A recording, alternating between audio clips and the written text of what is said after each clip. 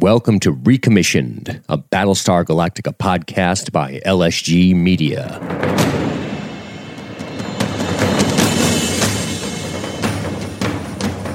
Hi, I'm Dean, and I've seen every episode of BSG. Hi, I'm Matthew, and I haven't seen any episode of BSG.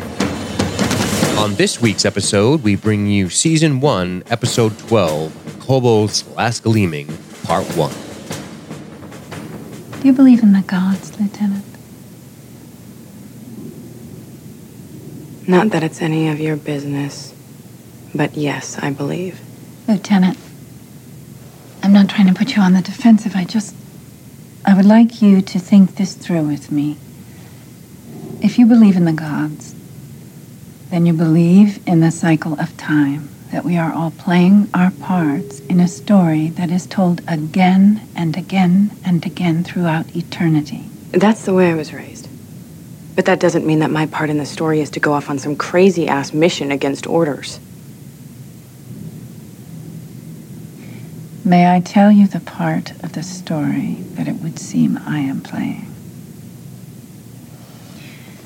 I am dying. All right, ladies and gentlemen, we are back with some Battlestar Galactica action. I am excited that we have finally broken into the finale, the two-part finale of Season 1. I've been waiting a long time to get to these next two episodes. I'm Dean, that's Matthew. How you doing this evening, Matthew? Quite good. Ready to fucking get into this and this fucking Rocky IV send-up we got right from the jump. Yeah, we got a Rocky IV. We start off with a little montage. It's a good time. The boxing technique is about as good as it was in Rocky IV, which is nice to see. But hey, man, it's been a while. It won't be much of a while to you once this hits the masses, because you'll get these episodes every week. But Matthew and I had a bit of a layoff that we're too embarrassed to publicly tell you about. Oh, yeah. Between between Colonial Day and this episode, we had to literally listen to the podcasts that we did and watch the episode again, if that gives you an indication how long it was. So I'm like, man, I forgot what Star Trek Enterprise is like.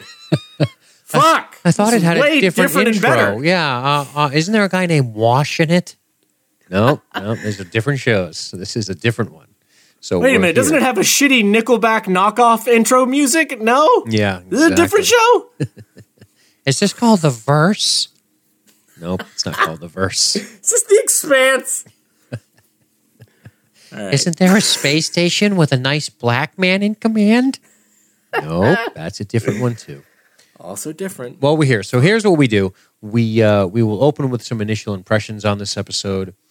We will then get to our little trivia segment, and then we will explicate our way through this thing. And if you've been following this, then you know about our trivia segment. If this is your first time stopping by, what we have been doing in the past and what we have officially stopped doing as of now, at least for these finales, we're going to reevaluate this for Season 2 and decide if we want to do it going forward or do something else. But we would do these trivia segments because obviously you heard the intro. I've seen all of these episodes. I've seen the entire series. Matthew's watching each one each week and staying spoiler-free. Yeah. Which is very exciting. So it gives a different dynamic to the conversation. And you know what? I do want to point out something. Again, I'm still too embarrassed to admit the exact amount of time that's gone between these. But I watched Part 1 of the finale, and my fucking holy devout ass did not touch the second part. And I wanted to. I wanted to cheat on all of you listeners. I wanted to jump ahead and find out. But I haven't. I still haven't watched that second part. You're such a good boy. So it tends to add a different dynamic to the conversation, number one. Number two, we decided to do this little trivia thing. So what happens is, again, if this is the first time, if you've been listening, then you've heard every episode before this one, or at least some of them, and that's this. I will tease upcoming episodes with some trivia questions and then have Matthew answer those questions. They're meant to intrigue. They're meant to tease without really being overly spoilerish. So if this is your first time following along, you can participate in that trivia a little bit too. And if you've never seen Battlestar Galactica, you should be warned that we will not spoil future episodes because we would be very cruel if we did that. And Matthew would lose all of this lovely intrigue that he's been edging himself along to. Hardcore. But But we will spoil the episode in question because we will work our way through each scene, talk about some of the characters and themes and the plot overall. And we teased a little bit, so we asked some questions. So what we'll do is we will get to our opening impressions, then we'll bang out these trivia questions from last week, and then we will move along. So Matthew, let's start with your opening impressions for Kobol's Last Gleaming Part 1. Well, man, I fucking really enjoyed this one. Another fucking excellent episode. There haven't been too many clunkers along this way. It's already gotten me on a very positive feeling about the series overall. Like, I'm really looking forward, feeling good about the overall arc of the show in general. I feel like I'm in good hands at this point. But yeah, this is another episode where, as much as I enjoyed it, I'm also baffled by some certain things. Like, Gaius has me totally, and I feel like I started to feel a little bit of this way towards the end of the last episode. But Gaius is somebody who, man, I am starting to lose my touch on where he is and how he's making his decisions at this point. His and Six's relationship has never been more impossible to decipher than in this episode. I'm just like, good God, how does Six even feel about him? How does she want him to feel? What's the goal? I mean, it's bizarre. It's, for one, I feel really bad for literally every Sharon Boomer now. I'm just like, all of them. What just an awful existence for them. Fuck, I feel so bad for them, even though they're Cylons. But overall, man, this is an excellent episode. I love the choice Starbuck makes at the end. I love where this is, pointing the rest, the conclusion of the season and the arc of season 2. Can't wait to get to that. But yeah, man, I'm feeling very good about this episode. Awesome. You said something in that. You said, I feel bad even though they're Cylons. Yeah, absolutely. I love that you said that. I love that you said that. Because one of the things we've talked about a lot in this is that we've tried to determine what is their motivation. What are they doing? What's going on? What's going to happen? Why are they doing what they're doing? Is everything a plan? Last week when we covered Colonial Day, one of the things you were saying about Colonial Day was you thought it took a bit of a step down from the episode prior, which was fine. I told you the reason I liked Colonial Day so much on that episode was because of Gaius Baltar. And how just wholly unpredictable he can be and how much depth there is to him and why I think he's such an intriguing force in this show where you have, outside of the Cylons, not a ton of mystery out there. That doesn't mean that there's nothing compelling about the fleet. There is plenty about the fleet that's compelling. These interpersonal relationships, the things about this show that we have talked about incessantly on why the show is so good and why it appeals to us so much is because it is gritty, it is real. These people feel like people you might know. These relationships are believable. These petty moments out of these characters, and they are petty, are real, especially when you consider the situation they find themselves in on the fleet, which is dire at best. And I like that you said, I feel bad even though that they are Cylons. Well, you're not alone, are you? You start to see that a little bit from Helo. Why not just blow her away? Absolutely. Why not? Why not? What is it that's stopping him from doing this? And I feel bad even though they're Cylons. Did you feel that way when you were watching Leoben be tortured? Not really. Not because as much, right? He seemed beyond it. He seemed like he didn't care that his body was being tortured. That's right. He had a much different feeling. But Starbuck, but Boomer is much different because here you have someone who is almost afflicted against their will. Now you could argue that we're all here against our will in a sense, right? It's we're all we're sort of all accidents, right? There's no virtue in accident. It reminds me of my favorite Bob Dylan line: "We're born here and we'll die here against our will." Poetic. No wonder he won the Nobel. There you go. So, what I mean by this is he seemed to revel in what he was, whereas Sharon at times seems to rebel in what she is. Correct? Definitely. That's what I believe. And it's cool to watch this. It's cool to see these things start to unfold. It's cool to see a lot of these storylines come together and to see these choices by characters. This choice by Kara to sleep with Baltar. This lingering jealousy, an overt jealousy from Gaius about Starbuck's relationship with Lee.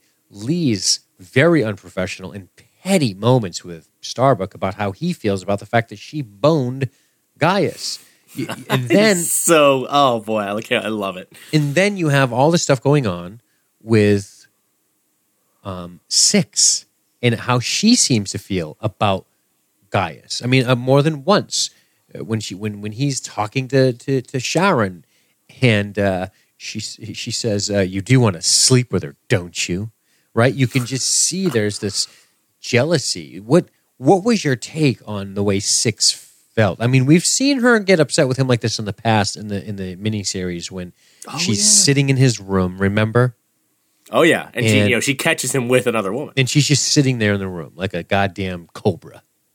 Oh yeah, and Jesus, he's like, "It's not you, it's me." That whole thing. So, what? Tell me about some of this stuff. What did anything this week come as a surprise to you? Oh yeah. Oh my God, Plenty, so much. Right?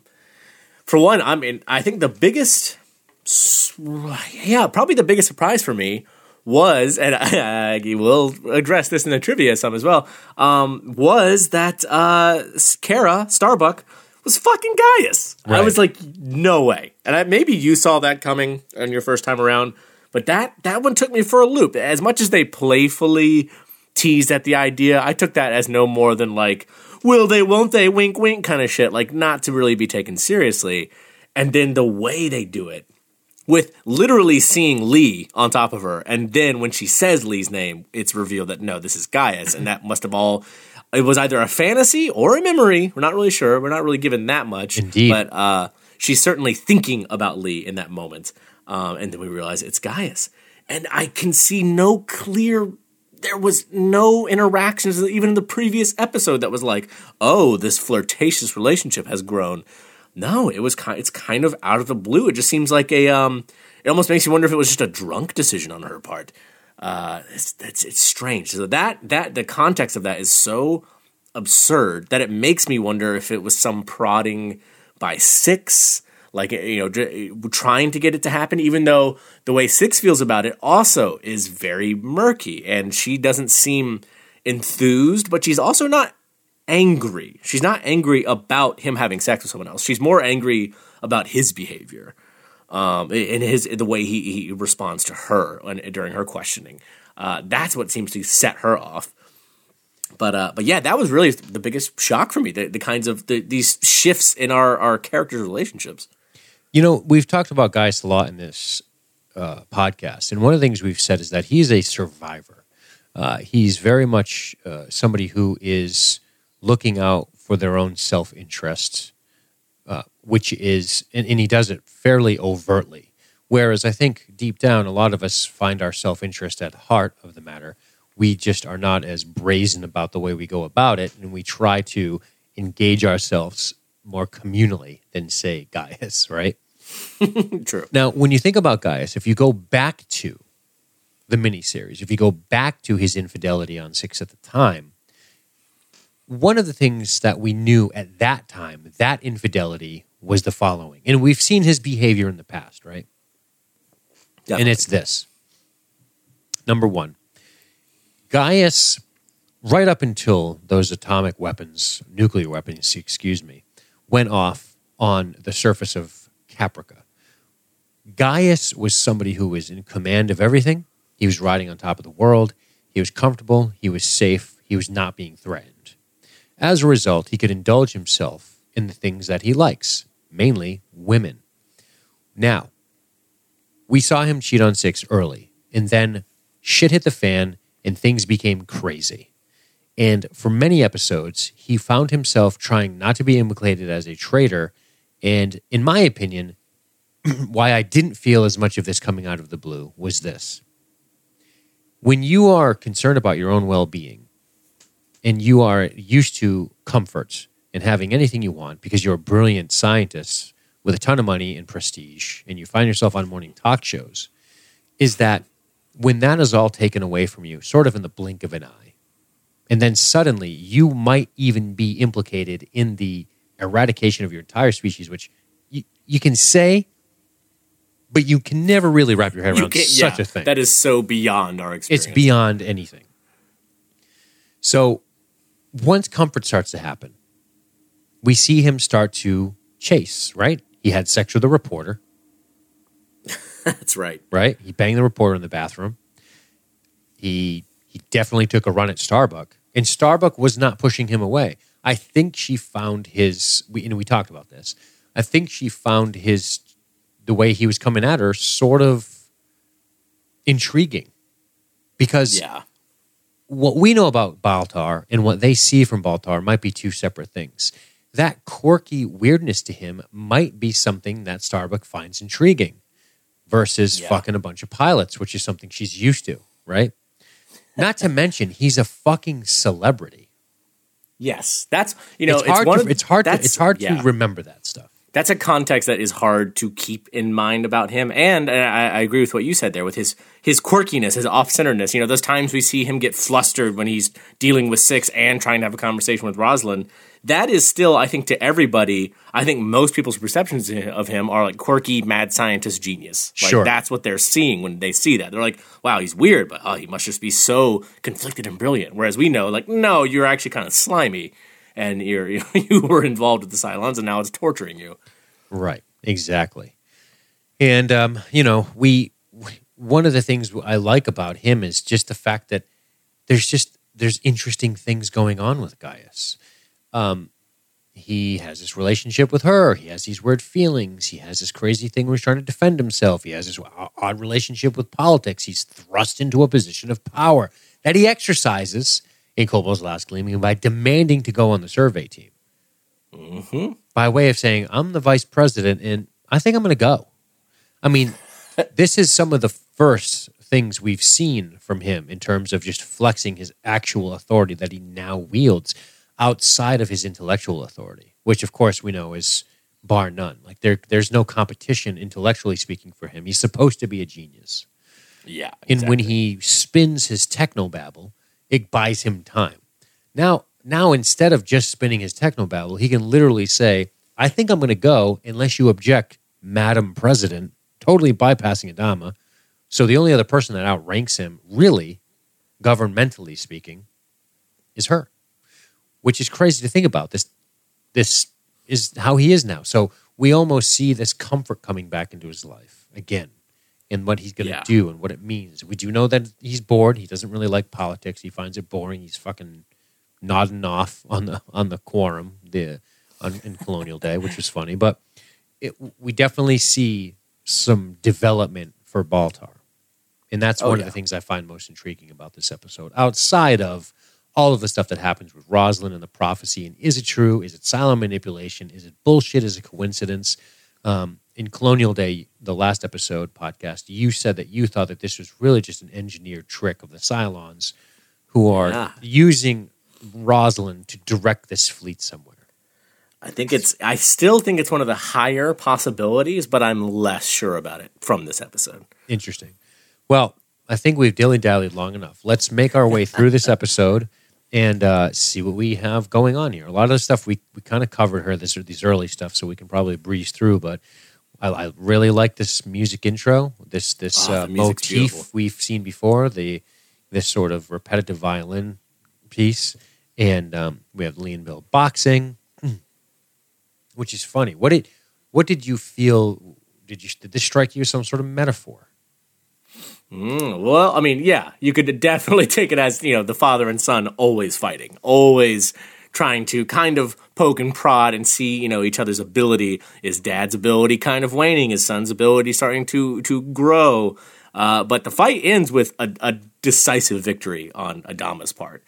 And I do really love the dialogue here of, you don't lose control. And he's like, oh, thanks. He's like, no, that's not a compliment. You need to let your instincts take over, not just trying to be so calculated. Sure. Yeah, what do you think about this this development with Lee sort of blossoming now?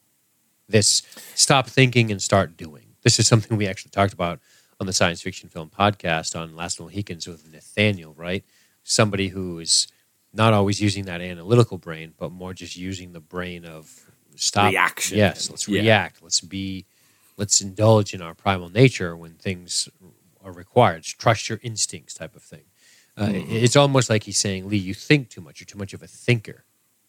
Yeah. Yeah. And, I see Adama's point, but there have been times where we have seen Lee, especially, I can't remember the name of the episode now, but the episode where Lee pulled the trigger on the ship that they weren't sure was maybe full of civilians. And that was a big deal. And Starbuck was even one going, no, we can't do that. We can't risk it. Don't do that. And he was the one that said, fuck it, and did it.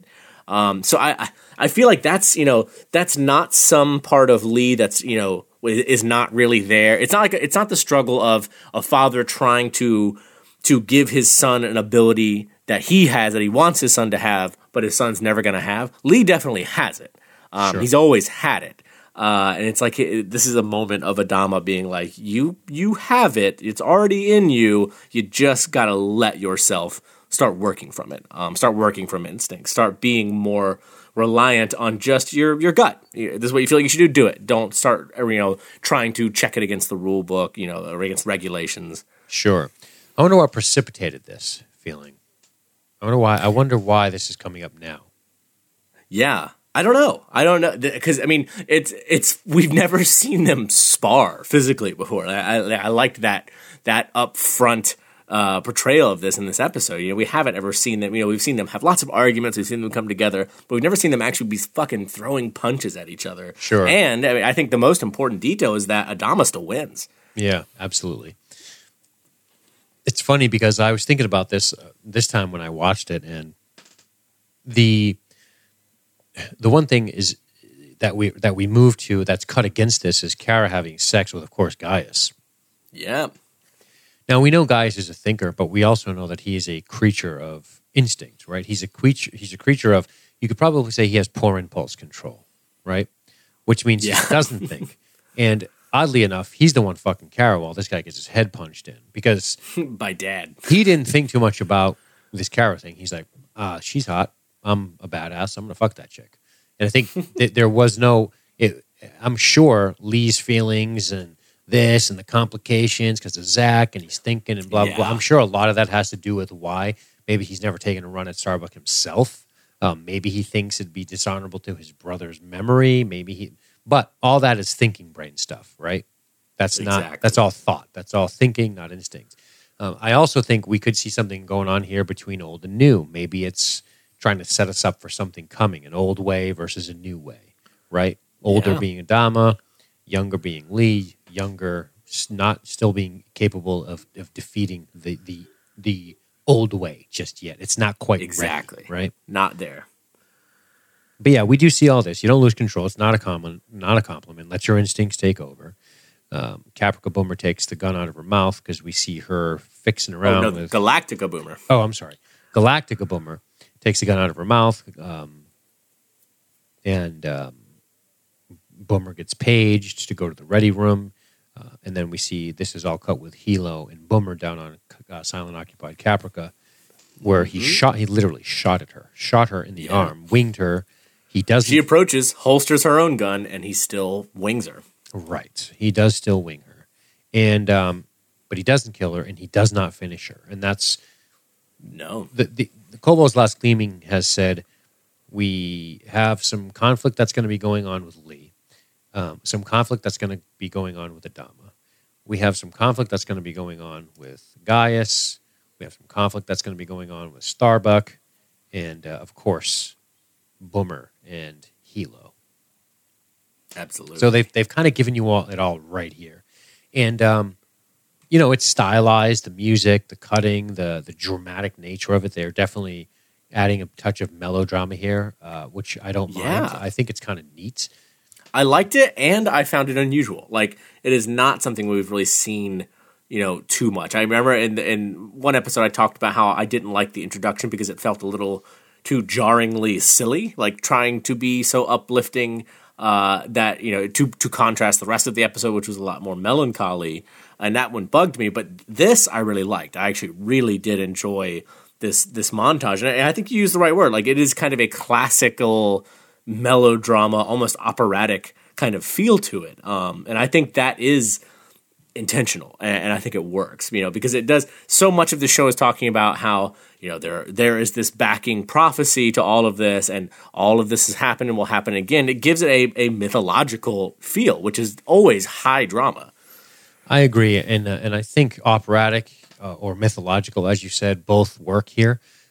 I think about this a lot. I think we've been watching. Their names are fucking Apollo and shit. Interesting. So we've been watching this show, and we've been seeing these relationships develop, and these challenges come up, these challenges get overcome, some arcing, some different things happening. And now I feel like, if I want to do this weird metaphor, that we've started to, the opera house, as it were, everyone has sat down. All of the whispering has died down as the house lights come down. And prelude, yes, good sir, is over. Yes, the prelude has ended. We've everything's the overture, sir. Overture, sir. And I feel like this is operatic in a sense to where we're starting this very dramatic thing. We're kicking it off with this musical montage with these cuts of all these things happening, and we see Lee getting punched in the face as, Kara's fucking. I mean, there's a parallel here. And Boomer putting the gun in the mouth and all this stuff going on at once. It's very dramatic. Hilo shooting the other Boomer. And it seems like now we're waiting for this final moment. And that's what's so fascinating about this series. That's what's so fascinating about these last two episodes here is all of that stuff is over, and now we're entering into this sort of final thrust of what drama awaits. Exactly. It's cool. Love it. So we see, the Lee stuff. She calls him Lee while they're fucking, and then she walks out and leaves. And we see Gaius just sort of laying there, looking up at the ceiling with sort of a blank expression on his face. Yeah, and he proceeds to go over and pour some Space Jaeger into his cup and pretty casually drinks it, sitting across from a Six who also fairly neutral-faced. Like, they don't really seem to be giving each other any expression. Right. She is just sort of looking at him. And then, of course, we move over to Hilo closing in on Sharon. She says, do it. Of course, he doesn't. And I think that's the intro. We go to our opening credits. We get a little bit of a teaser, and then we go right to Rosalind getting a body scan while Billy watches on. Meanwhile, we have Aloysia and her talking, and they're talking about how she has 6 months to live, how she says the cancer has moved into her lymphatic system, and and Aloysia tells her, "You've made a true believer out of me." Right. And I want you to hear me on this. So they get talking, and Aloysia says that, listen, this sounds crazy, but I really think that this is prophecy. I believe in this. Yeah. I know you're like the one. She literally says, I know you're the one. Yeah. And what I like about this whole scene is that it's not her as the wild-eyed, pious, obviously, religious caricature person being like, oh, it is true, the prophecy. Like, she was the one she even admits, basically, I, wasn't really sure if I believed literally in the prophecy. And now I do, because of all this, because of you. Right. We move back over to the card game. With a very drunk, fucking Rat Pack-looking Gaius over here. Right. But love it. I mean, I see the sexual appeal here. I really do. I can see this sort of almost self-destructive rapscallion type who's rough around the edges, but also really brilliant. It's a bad boy. Yeah, he definitely has that quality. Meanwhile, he's surrounded by these pilot types who, right? And he's just fucking going off the deep end here. And it is uncharacteristic to see him allow himself to be so vulnerable in front of all these people, but he immediately starts in on Lee. You can't compete with me. I always win. And you're like, holy shit. I mean, this Right? is a drunk man coming at him, and never seen you like this, guys. Gonna laugh over here. And Six comes in and says, this is very disappointing. Oh, I love what she says. She's very disappointing. It seems so common. Right. I loved that. And that also was one of the most, in my mind, alarming or dangerous lines of dialogue from Six in regards to Gaius. It made me go, is that the only reason she values him? That she does see him as so genius, so above normal humans, that he's so individual and special. And for him to kind of, in her eyes, demean himself and become so common, that makes her rethink even possibly like, maybe I don't care about you. Maybe I'm not going to protect you in this way. But we still, we see her reverse that a little later. But I think this is a telling line from her. I agree too, especially when you consider that she comes from this other race, right? This race that is apart from human. And he is such an exceptional human. I really do like that line. I like how she calls him common. I like how we've never seen her express any empathy whatsoever outside of accidentally breaking a baby's neck. For any, Good point. For Yeah. any other human other than Gaius. Exactly. Right? And I find that interesting. So they're doing their things. It's getting a little messy. Starbuck walks in, freshly fucked. Oh, wait, sorry. And Gaius sits up, looks at her. She looks at him. She's trying to just be cool. Yeah, she is. She's the one being adult about Yep. this. She's like, what's up, Doc? Or something like that. And that's when he's like, oh, no, some level of decorum must be maintained, or is this a pirate ship? Yeah. And she sort of... Would you like to sit next to Captain Aldama? Right. Would you like to play? Would you like next to sit? He's being super petty. She gives him the stink eye, and then she's like, you know what? I'm going to bounce because the vibe in here is fucking brutal. Oh, yeah. This would be intolerable to fucking be living in. And my favorite part about this is watching his reaction, him being Gaius, after it happens. He sort of puts his head down, puts his hand over his mouth. He knows he's being a jackass. I'm sure he feels just bad about himself. I'm sure he feels like a shithead for reacting this way. Not just because maybe he cares about her feelings, but because he's so pissed off at himself about this weakness coming from him. Exactly. Right? That it's in front of everybody. That, yes, I do look sweaty and common and tired. Sure. We move over. We quickly stay on Gaius, and we put him in another situation. And this time, we put him with President Roslin. And what are they talking about? Ooh. Now, is this where they're talking about basically just all the mundane bureaucracies of government that he needs to get familiarized with? Yep, they're talking about currency standards, all of this nonsensical stuff. And then Six walks in and says, do you love her?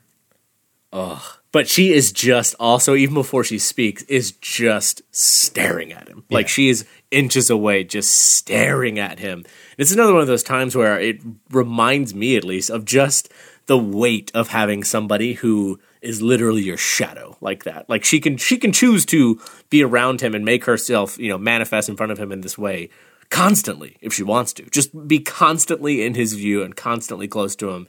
And it really would be such a fucking crushing weight.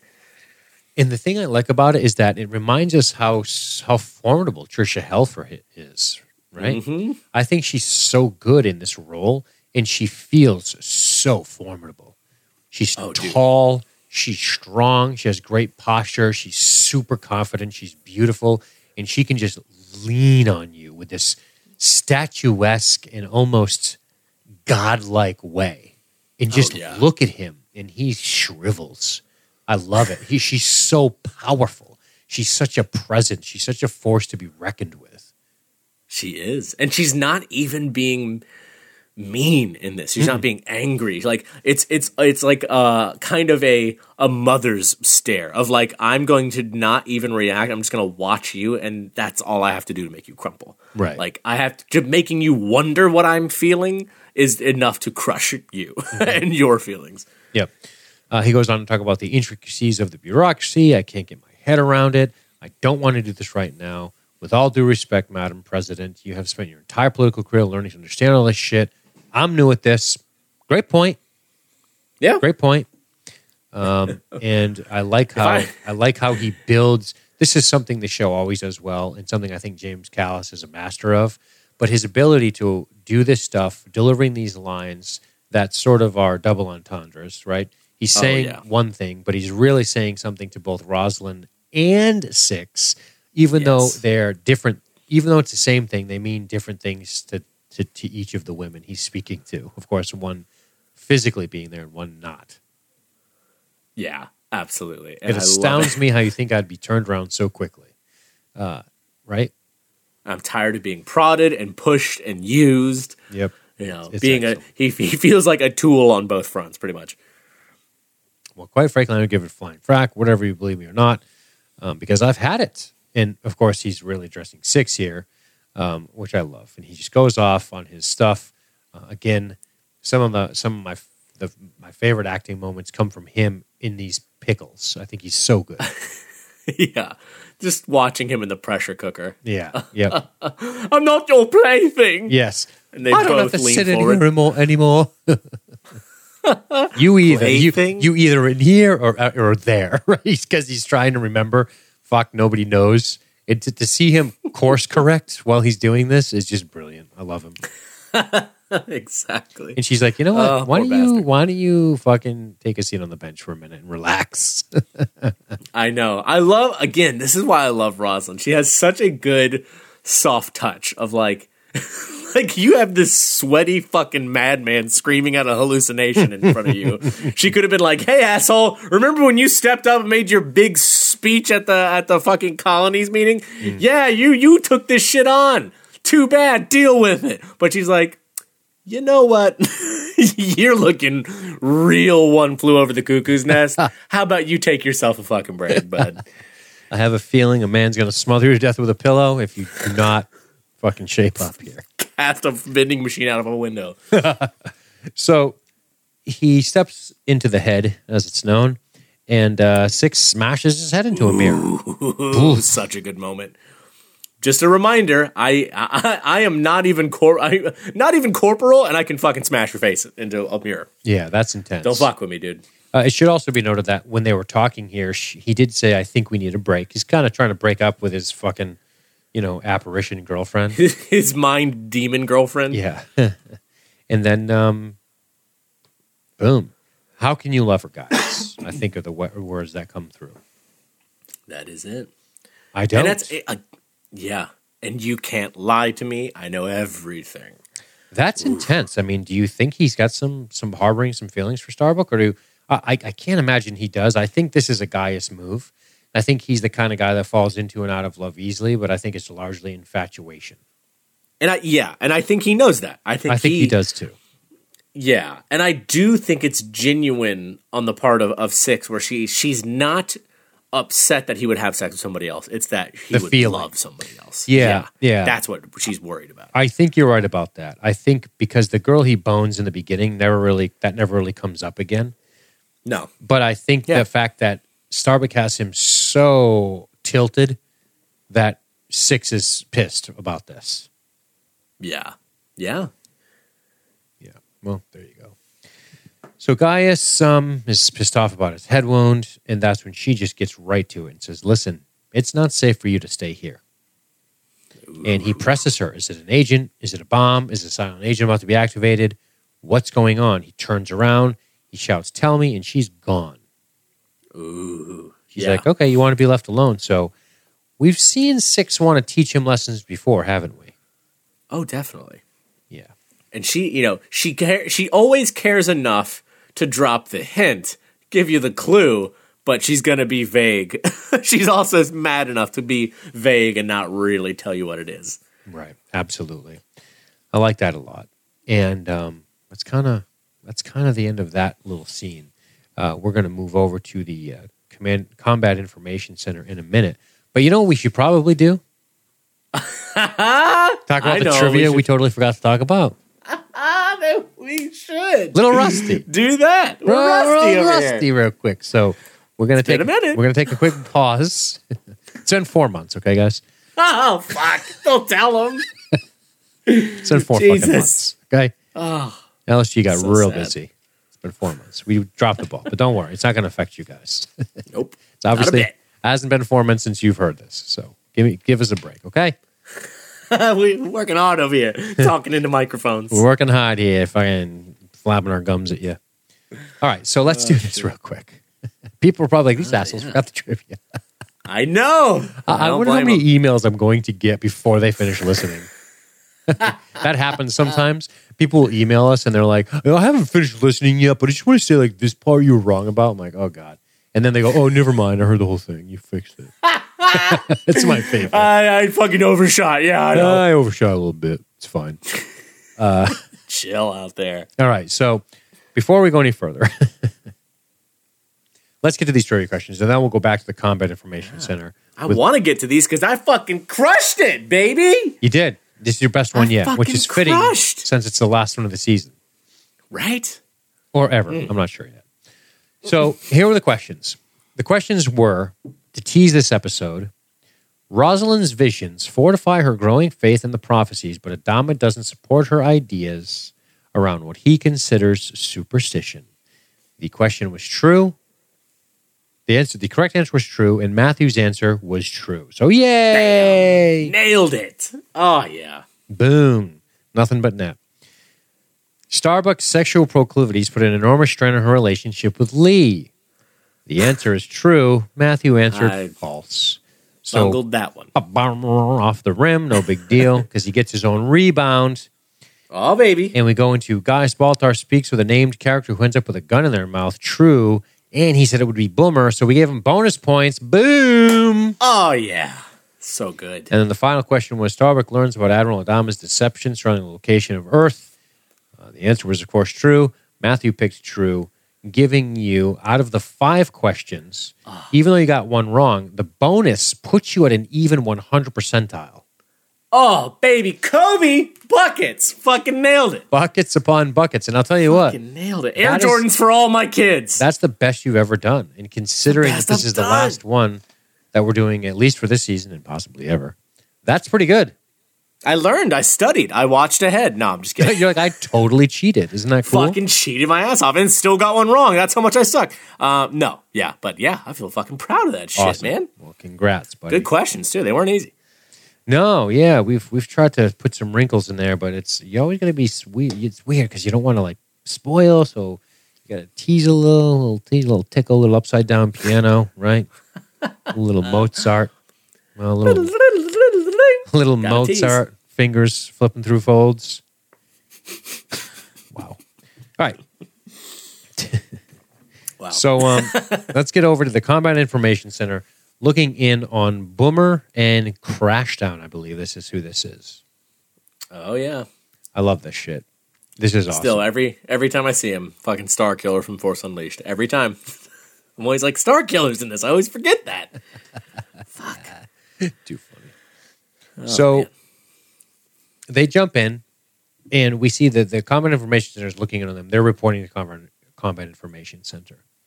And they're just doing some survey work out here, which is they're fond of doing. Oh, indeed. That's what the Raptors are for. That's right. And Galactica Raptor 1 jumps to Sector 728. They jump out there. They're going to check some shit out. And they jump very close to a planet. I love that, by the way. I love that. Oh, yeah. I love that effect of the planet just sort of filling the screen outside of their viewport. Definitely.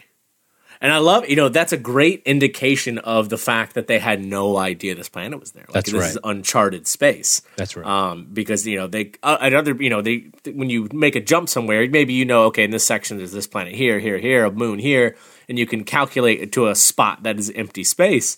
But yeah, this is a fucking undiscovered planet. They didn't know it was Cobalt, and that's why they practically in the atmosphere of the thing when they come out of the jump. Also, one thing I wanted to say, one thing this episode made me miss is the jump effect that was introduced in 33 that we never see again. That effect of everybody getting elongated for a second, that sound effect. I thought that was fucking incredible, and I've been hankering for it ever since. Yeah, yeah. Wish they would toss that in every zoom in, dolly out, or whatever they do. Whoa, that pulsating effect. I love it. It's wild. I do like this though. I like how, like you said, it's very dangerous because holy shit, they appear on a planet, crash down immediately, comes up to the cockpit. You can definitely see Boomer struggling with a lot of whatever is on her mind right now. You can see it. Oh yeah, it's cool. And then he says, "Do you see that? Oceans." So wow, they can't. And he says, "Wow, you think this might be Earth?" Sure. And then she replies, "No, it's even more important than Earth." Right. One of the most mysterious lines of the fucking show. Chalk it up there with there are 12 models. Like, sure. It's for me, I'm like, wow, is that some accidental Cylon foreknowledge slipping through? Like, this is even more important than actual Earth? Right. Interesting. The way they shoot this is clever. The way she's sitting up front with a very concerned expression on her face, while he's very celebratory of, wow, this could really change everything. And, of course, that no, it is more important. We hard cut away, and we shoot over to Cylon-occupied Caprica, which I love because we're day 50, which is a good indication of what's going on. And we have Helo sitting under some sort of awning while she's sitting in the rain like a bad dog. I know. This is just an awful dynamic. It's just, we're going to sit here in the rain under this overpass. You're going to be 4 feet away from me. I'm going to point a gun at you, and that's it. We're just going to sit here. We're not going to talk. I know. This is our lives now. And fuck. Yeah, and he's making her actually sit in the rain. Like he's not in the rain. She is in the rain. It's funny. He's giving himself some anti-rad injections. Doesn't work as well as before, she says. And she's trying to. She don't need it anymore. She's like, I do get cold. I like this. I like that she's aware of what's going on here. There's some things you should know. Helo, don't call me that. You're not allowed to call me that. You're not Sharon. He's pissed off. He feels very betrayed. Not human. We know you're not. And that's when she says, but I am. And that's the part you need to understand. And then he rips a shot at her. Not that I'm human, but that I am Sharon. Right. And the fact, again, this has just cemented it even further for me that in this moment here, she is trying to clarify that Sharon, your idea of Sharon, this picture in your mind of Sharon Boomer, is a Cylon, and that's what I am. And she's trying to reveal that to him. She's trying to say, that's what you need to understand. They're all Cylon. All Sharons, all Boomers are me, and we are one and the same. We're Cylons. The fact that she's trying to reveal that to him drives home the fact that I think even if the wider Cylon intelligence, if this all plays into their plan and they want her to convince him or use him, I still think that this individual, Sharon, believes that she's going against the Cylons, that she's trying to help him in her own mind. Okay, that's what I wanted to ask you. So, sort of clarify, but I am Sharon, and that's the part you need to understand. Do you think she's saying we're all Sharon, or do you think she's saying, regardless of however I was designed, I truly believe that I am in fact Sharon, and I want you to understand that. It's important to me. Can you? Both. Okay. I think both. Okay. I think she's trying to say that Sharon and everything you've ever, the length of your relationship with Sharon and all the thing you learned about her are all real and true. Like, that's a real, worthwhile relationship that you've built with that person, but that person is me, and we are all Cylons, and we're all one and the same. That me sitting here before you is the same as the one you saw leave. Right, and you and I have discussed this before, and I know this is something you've talked at length about. You believe that they all share the same conscience in the sense that I believe individual model lines all share the same conscience.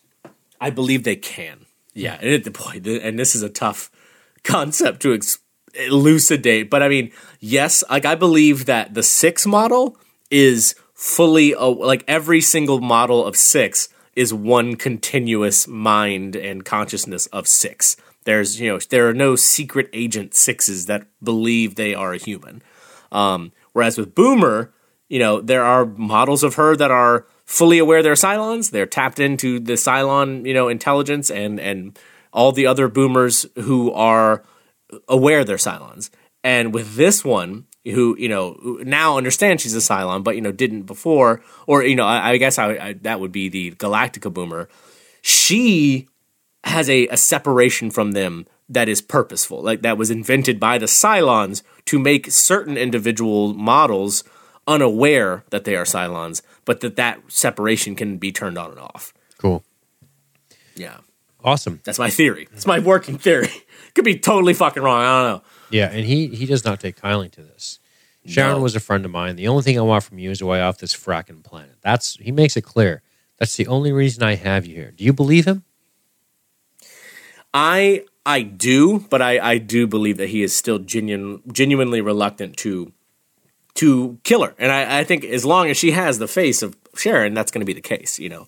I don't think he can just blow her away and feel okay about it. Like, I don't think she's going to get him to a ship and be like, all right, here's your ship. You can turn it on and fly it. And he's like, all right, cool. And it turns on and blows her away. Like, he's still going to find a way to bring her with him. He's going to bring her back as a prisoner. He's going to do this. He's going to do that. Like, he's not just going to off her. Right. For sure. I think we cannot throw out the relationship that this particular Sharon had with him. Like, this is the Sharon he fucking fell in love with and had sex with in the rain, in the apocalyptic fantasy. He got to live that out with them. Not going to lie, definitely a nice apocalyptic fantasy. Oh, yeah. Oh, my God. Have sex with a hot fucking Cylon woman in the rain. This is better than your boy and a dog. Yeah. So, a little bit. Cool. All right. I was curious about where you were at with that. There we are. We shoot over to Lee visiting Starbuck in the hangar, who's of course working on the Raider, and boy, this is brutal behavior out of Lee. Brutal. It's funny. I get the sense that you are more bothered by it than me. I'm a little less, like, I understand a little bit where Lee's coming from. Like, these two have a very long history and a close relationship. And even if there is no jealousy involved, which I do think there is, even if that weren't the case, I still get the idea of him, squinting at her, being like, you're just suddenly fucking that guy now, this kooky weirdo scientist who's now the vice president, and just getting into all this thick mess of things. And I'm like, what the fuck? Like, I understand him being annoyed by it and even wanting to get an individual conversation with her of like, what are you doing? Like, that's who you're fucking? You can't just fuck another pilot? Like, really, you got to go, you could be, possibly entangled in a very complicated disaster just because you want to bang a guy. And I sort of get that sentiment from him, but yeah, I do also see where your disgust comes from of like, what do you fucking care? You're not our boyfriend. Like, why? The fact that he comes down here and is so voraciously indignant and it's just like, oh, I can't believe it. Like, yeah, it is annoying. Yeah, it's funny because I don't want to be, I want to sort of add nuance here. I understand the feeling if you care about this woman, you are not being honest with yourself about what you really feel about this woman. Let's be real here. There's no way this guy doesn't have some sort of feelings towards her that go beyond, oh, just a cool friend I know. I mean, this is really scorned behavior here. Yeah. And I mean, and same for her, that this is something that both of them are kind of just denying. Interesting. What do you mean by that? Well, I mean, obviously she has feelings for him. Oh, because gotcha. Yeah, she shouted his name while she's getting boned by another guy. I think that's a decent indication. Yeah, people say some weird shit during sex. I once called a girl mom. Oh, Clerks. Aunt Maurice. Clerks. No, that was Clerks, remember? Oh, fuck. I forgot about that. Yeah, that's the line from Clerks. People say some crazy shit during sex. I once called a girl mom.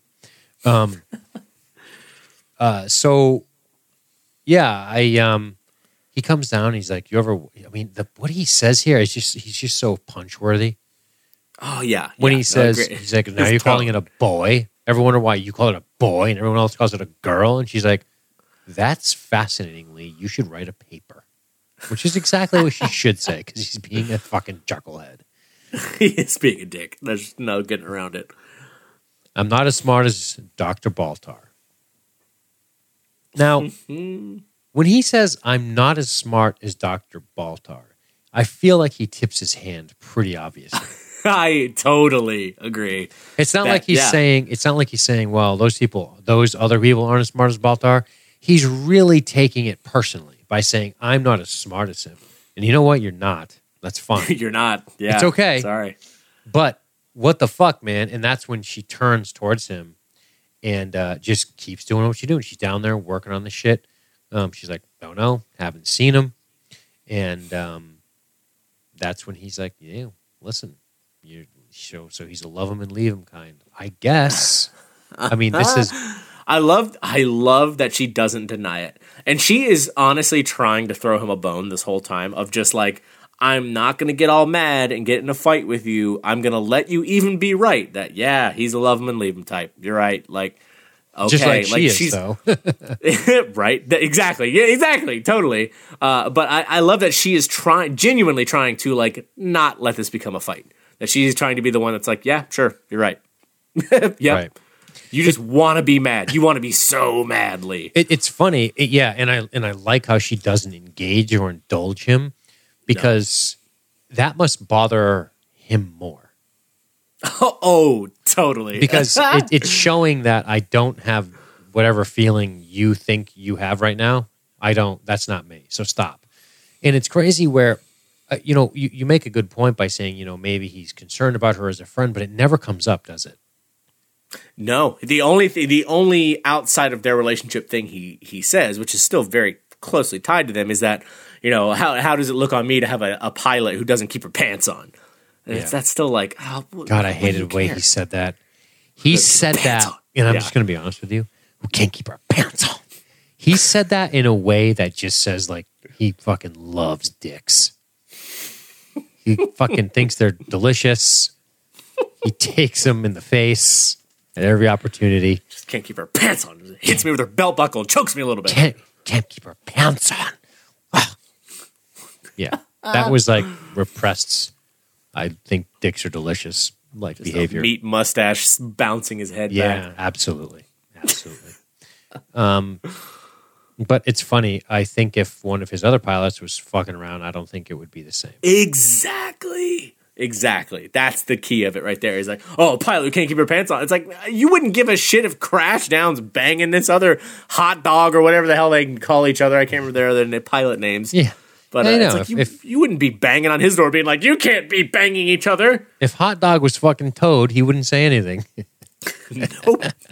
And then he brings up some major she boned, which is a good move by Kara.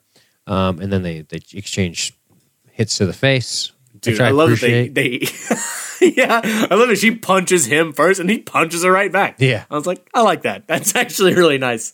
Yep. She says, I'm a screw up. Try to keep that in mind. What do you think's going on in Kara's head right here?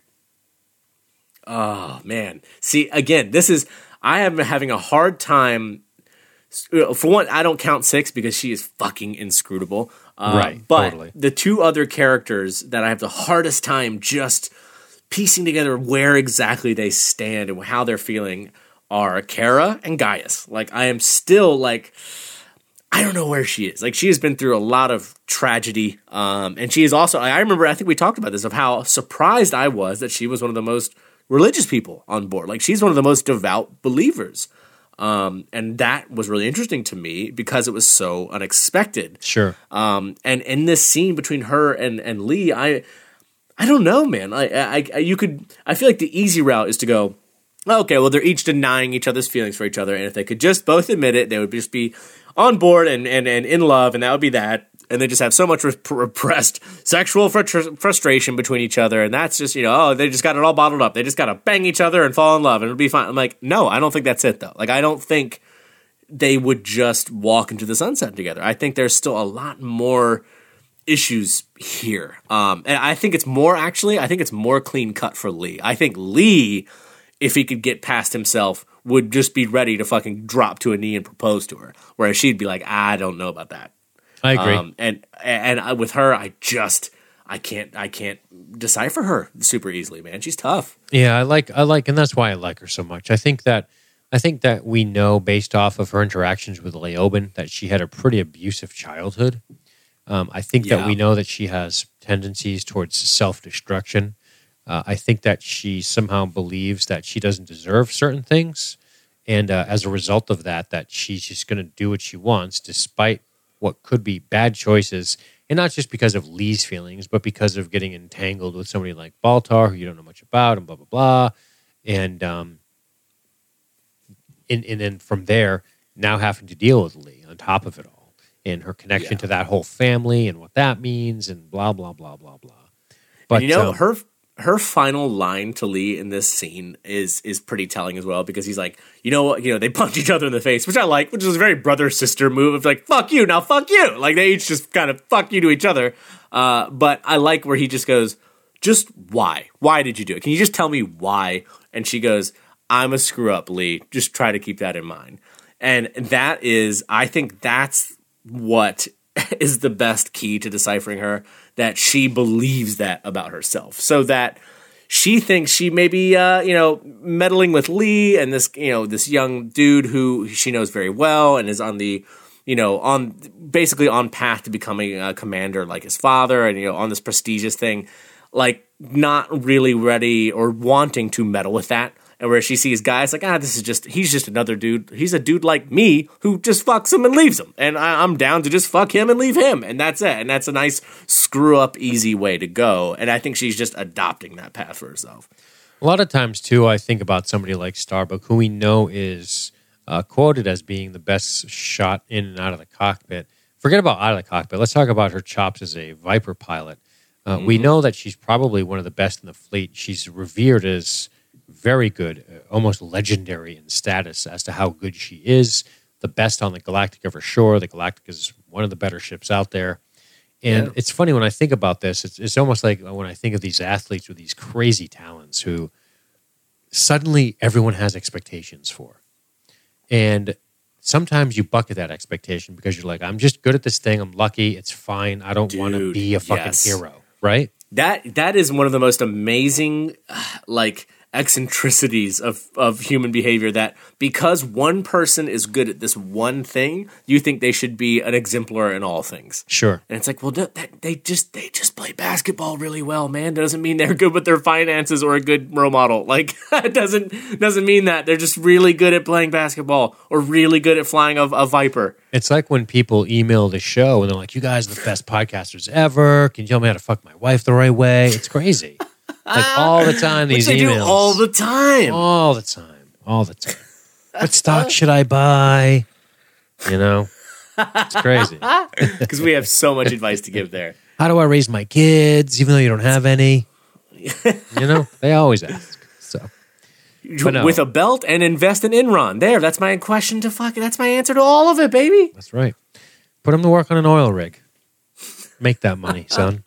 But no, I think that has something to do with it too. Is Kara is this person who we know is Buck's authority, and we know that she doesn't want to be that person all the time. She barely wanted to train the Nuggets. She sort of got manhandled into it by Adama. She just has all this skill, and maybe she just doesn't want to be this thing everyone expects her to be, which is always her battle with Ty, right?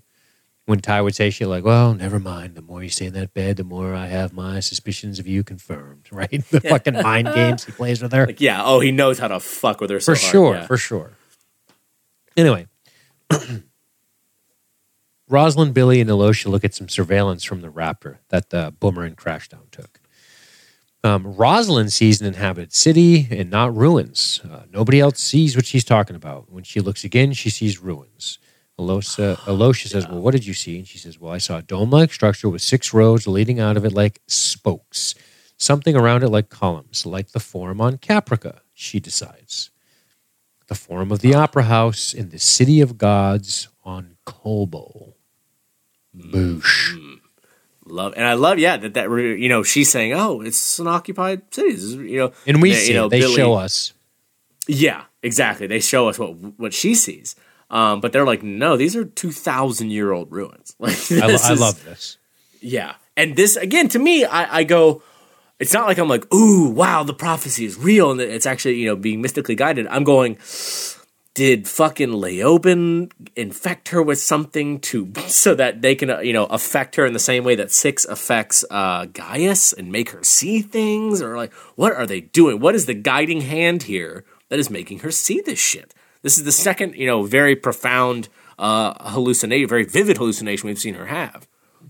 Yeah, I think that's interesting. So you're looking at her more like Billy. You're not looking at her like Elocia is. And it's funny to watch both of their expressions here.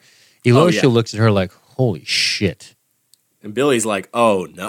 Yes. Like, oh God, you're losing your mind. You've gone The cancer's gone to your brain. Oh shit. Oh shit. But I like this a lot. The planet's Koboh, says Elocia, the birthplace of mankind, paradise before the exodus of the 13 tribes. So as we recall, the 13 tribes were all in one spot, and then they all bounced. And that's when Billy says, what's going on here? And we just hear, it's real. The prophecies, it's all real. And this is Rosalind. And I love her here. This is great. And Elocia's just like, so say we all. And Billy's like, the fuck? What the fuck? But yeah, great stuff here. So we've talked about this before. Your position on this prophecy stuff is this is ancient manipulation by Cylons, so here's what we do know.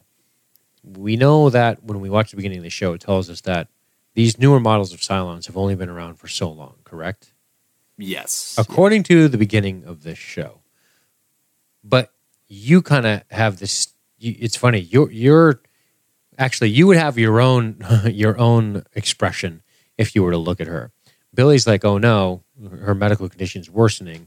Elocia's like, wow, the prophecies are real. You would be like, you're being manipulated by the Cylons, right? Is that sort of where you stand now? Essentially, I think, and the reason, and we've talked a lot about it, but basically the short answer to why I think that is, for one, I think the best example is watching the whole drama between Six and Gaius unfold. The fact that she can be manifest, and we have no idea how. It's not like, wow, did she get a trip in his brain? Like, how is she doing this? Are they just remotely projecting her to him? Who knows? For one, that just indicates they have vastly superior, unfathomable technology, and they can be possessing and haunting you like this. But the biggest reason, the really true single reason that I still think that this is maybe Cylon manipulation, maybe it's not entirely fabricated by them, maybe they're just kind of nudging certain aspects, but why I think that it is part of the Cylon plan to nudge them down this path, to make them think the prophecy is true, is because, again, the obvious point of they could have killed them all. They could have killed them all. At any, they could kill them all right now. They have the means, they have the technology, they have the numbers. There's no reason why, if their goal was to, I want to just eradicate the remaining humans, that they wouldn't just eradicate all of them. That's that.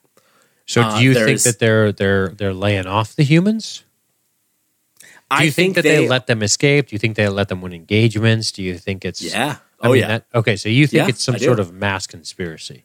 Even in that episode before Colonial Day, I think that victory might have been an engineered victory. That might have been something the Cylons allowed to happen because they needed to prod the humans along further in this direction. Interesting. And I think it may have something to do with it. The Cylons need something from Earth, and they need the humans to find it for them, or something like that. Like, cool. They are letting the humans survive and take them down a path. Like, otherwise, it makes no sense. If they just want to kill all of the humans that they can, they just have a hatred for humans and want to kill them all, they could have done it. There's no reason for them to allow them to live. Interesting. So there must be some weird plan like that. I like it. Let's go over to Boomer and Gaius. Hell yeah. Great scene. This scene always stood out to me. And I love how she's looking at the barrel. She literally puts the barrel in her mouth. And then, holy shit, Gaius walks in. He's like, what are you doing? You pull up the bed. Oh, nothing. Nothing to see here. Nothing. Not a bunch of hustlers under here. Nothing. Just reading some articles. Hey, close your door if you're going to blow your brains out. But I do how like he says, is this a bad time? And she's like, no, I'm just cleaning my gun with my mouth. Just polishing the muzzle of my pistol. Yeah. So what a what an incredible scene this is. I really have been looking forward to your take on this scene. Dude, totally unexpected for me. I mean, this was one of the biggest shocks of the episode. The revelation of how Gaius feels. I think that's what we really learned from this scene. Like, we know that Galactica Boomer is in pain and is in turmoil over trying to figure out who she is. She's already lost her relationship to the chief over all of this. She feels like she can't even trust herself. But what this scene really reveals is how Gaius feels about himself and his own position. Interesting. And I mean, the way he says to her, there are some things so much worse than death. Like, with such pain. I was like, Jesus Christ! Like, this really is torture for him. Like, it's no joke. Like, we laugh about so many of the setups with him in 6 and how crazy and awkward it can be and funny, but that shit is torture. Like, this is a psychological anguish that he is dealing with, and that's why, like, him sitting next to this Boomer who is also dealing with such anguish and is not human and is a Cylon, for one, adds a whole other dynamic. But it's potent. It's sad. They're both feeling this deep pain, and it's almost like he knows 6 wouldn't let him kill himself or end it. And it's like he's like nudging her along, like, fucking do what I can't. Wow. Which is some dark shit, man. That's a wild take on this, brother. I like it. I like it. I took it a little bit differently, but I really appreciate your perspective because it never occurred to me. I mean, it did a little bit. The shock for me was just the pain that I never really thought about that Gaius must really be enduring, and just the difficulty of this. I agree. I think there's some definite pain with Gaius. I think that he has a lot of. I think we know that he has a lot of guilt about what's happened. We know he didn't want to engineer the destruction of the human race. He wouldn't want to do that, but he would for sure lie to not get implicated in it, right? Oh, hell yeah! Because his goal wasn't to destroy all humans. We know that he's been flippant, that he's been funny, that he's been quirky, that he's been saddled with a lot of responsibility that he doesn't want, that he's subject to some chain of command that he is not interested in, and that now he finds himself in a very high position of power within a fleet and consequently the human race. You could argue he's the second most powerful political person now with the human race, which 50 some odd days ago wasn't the case, right? So he definitely finds himself in a very weird position with a lot of things going on right now in his life. This stuff with Starbuck, of course, is annoying. He'll get over that. That's not going to ruin his life or anything. Or maybe it will. I don't know. But when he walks in, he sits down and he says, it's good to talk. First of all, we don't know why he was going to Boomer's room. No. Yeah, that's another just out of the blue kind of mystery. Now, I personally believe he was going to his room because he was trying to fuck her. Really? You think so? I really do. Unless he was just going to the pilot's thing to look for Kara. Interesting. I don't think she has her own bunk, right? Well, I think there is a lot of guilt he has around Boomer in particular because he knows she's a Cylon. He's the only person outside of 6 who knows that, yeah, that's a Cylon. My detector worked, and that's her. Right. And I think he feels bad, for one, about not revealing her, but I think him having this intimate relationship with a Cylon makes him also feel a little more for them. Like, knows that they're not just a robot. Like, it's complicated. It's definitely complicated. I think there is a lot going on in the scene, which is why it's such a standout scene for me. But when he walks in, so yeah, I just put the scene on. I backed it up a little bit. When he walks in, this is a pilot's bunk, and there's a lot of different sleeping quarters. So part of me feels, I wonder if he was looking for Carrie here, and just happened upon Boomer. Maybe he was thinking, I want to bang Boomer, because it's explicitly stated. Although maybe 6 is just prodding him. Maybe he was trying to fucking forget about Kara for a minute. Maybe not. I'm sort of retracting that original idea. My original idea is maybe he was just in here by happenstance, and he's like, I'm going to go fucking talk to Kara. And look at this girl with a gun in her mouth by herself. I don't know. Yeah, who I know is a Cylon. I'm totally speculating here. But he has a furrowed brow when he walks in. He steps slowly in, and he's sort of sideways looking at her. And it's interesting to see that he's got this caution, like, whoa. I know she's a Cylon. She's holding a pistol. She just had it in her mouth. Am I totally safe in this moment? And then he says, it's a bad time, right? No, just cleaning my gun, right?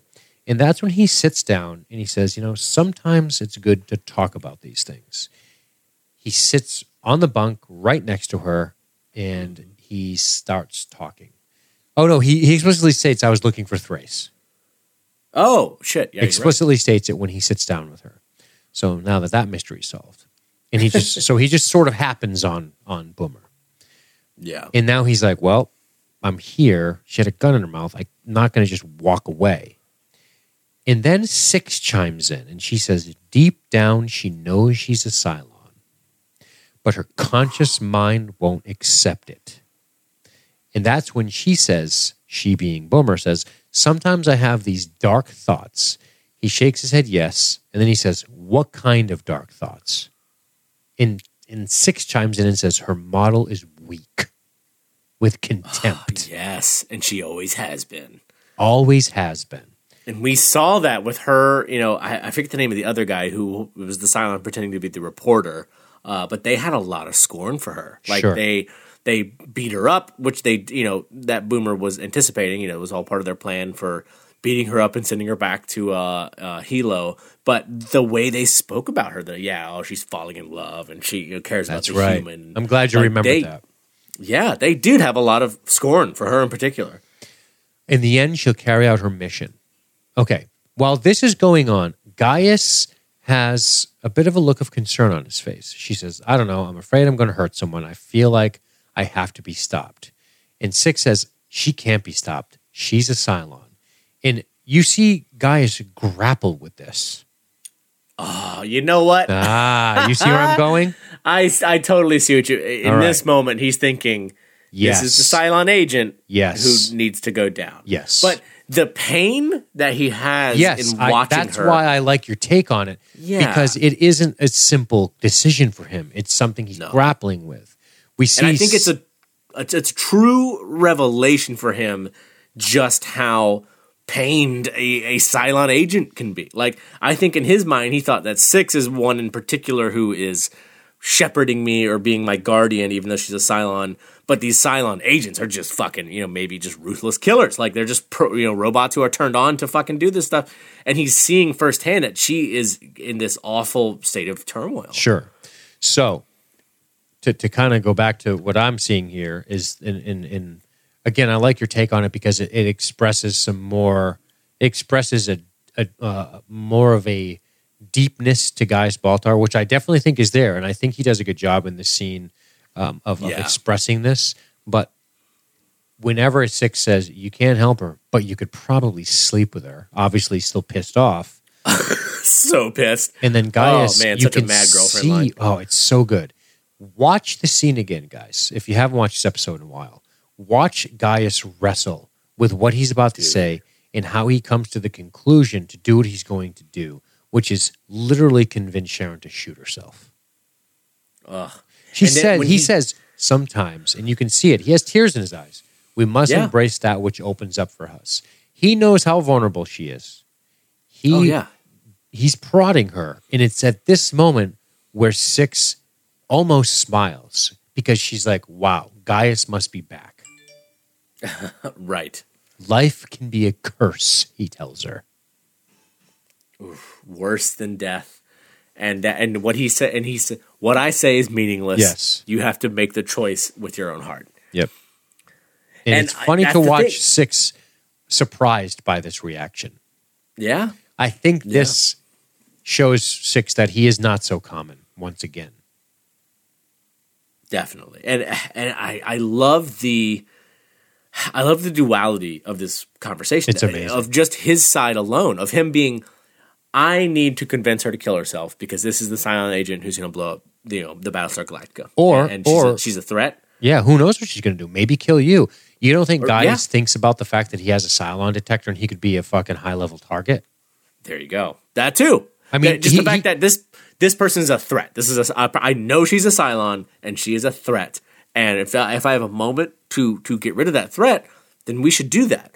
But the fact that he would go to the extent of saying, you need to follow your heart. You need to, it's not, I don't see it as just manipulation. I think he does really feel for her.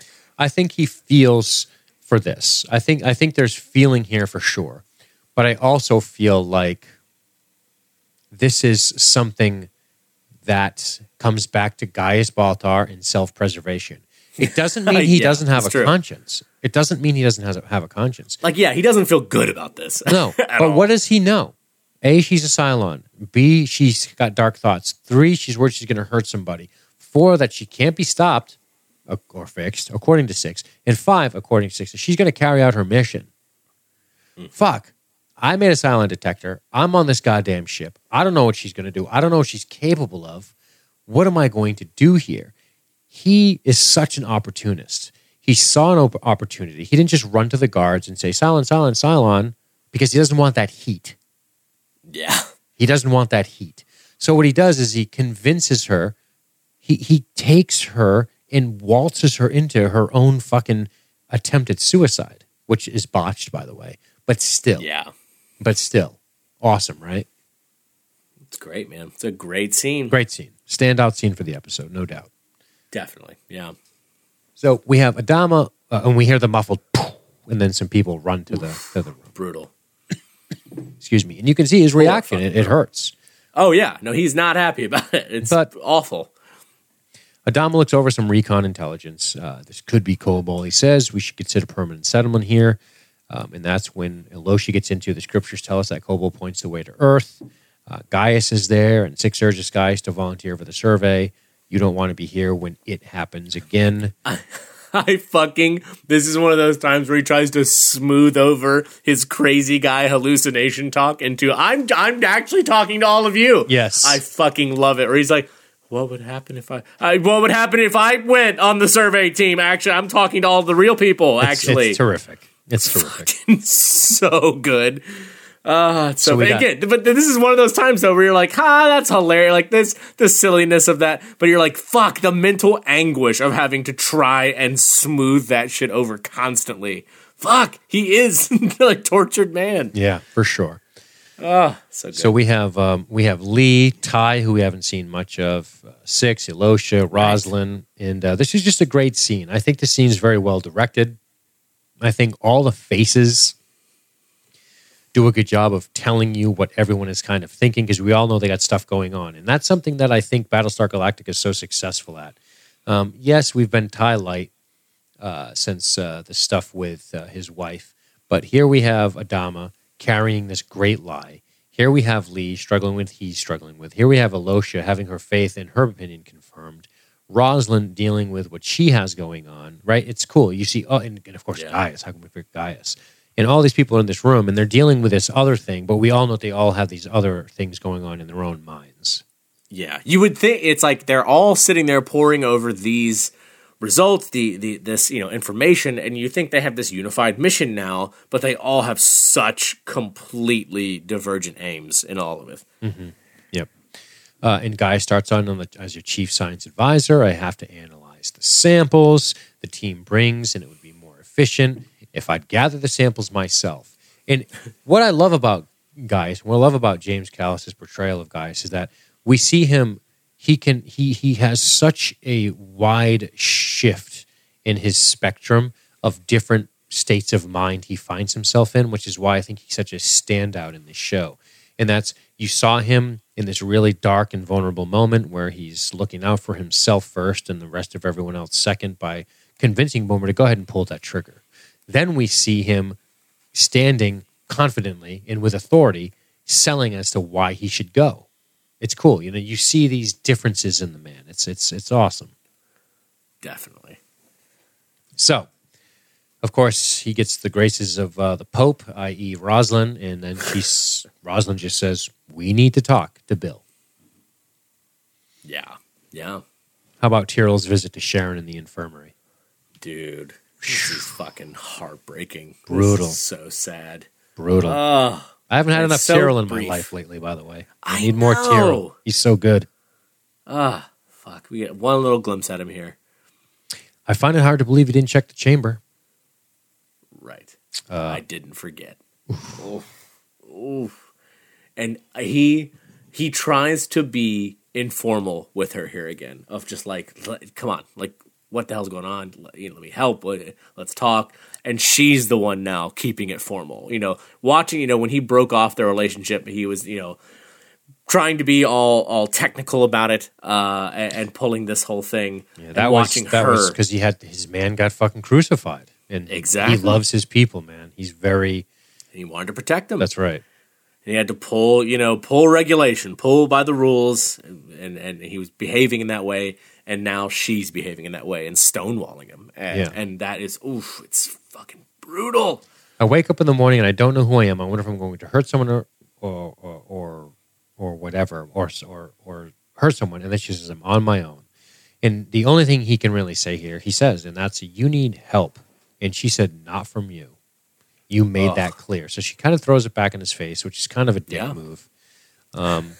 She says she's on her own. He says you're not. And thanks for coming out, Chief. Yeah, you're dismissed. Yeah. All right, so we move from the old infirmary to Rosalind and Bill having a little bit of a chat. A little bit of a chitty chat. Boy, what a chat. It's sort of right in the middle of things, right?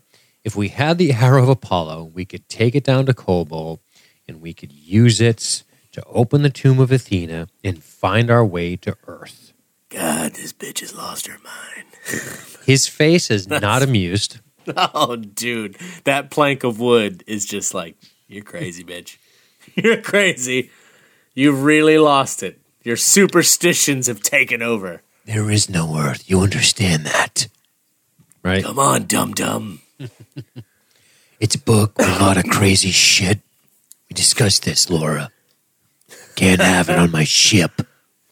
To which she says, it appears that we were wrong.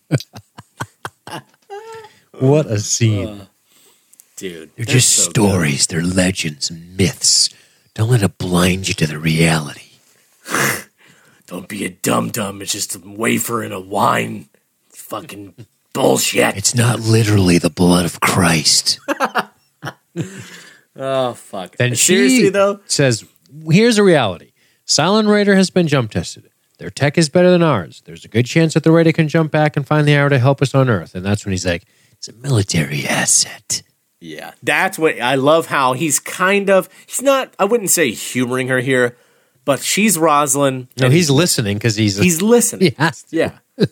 Well, yeah. It's like she's the president, and I think he does actually respect her at this point. He's like, okay, like let me hear her whole spiel before I react. Like, let me hear where she's coming from, even though it already sounds religious and crazy. But by the time she's like, all right, so let's take that 1 in a million fucking Cylon vehicle that we own and can operate and fly it back because of my fucking religious crusade crazy mission. And he's like, okay, we're drawing the line. Like, that's a military asset. We're not going to get one of those again. We're not going to send it on your kooky fucking hoo-ha mission. Nah, we're not doing it. Unbelievable.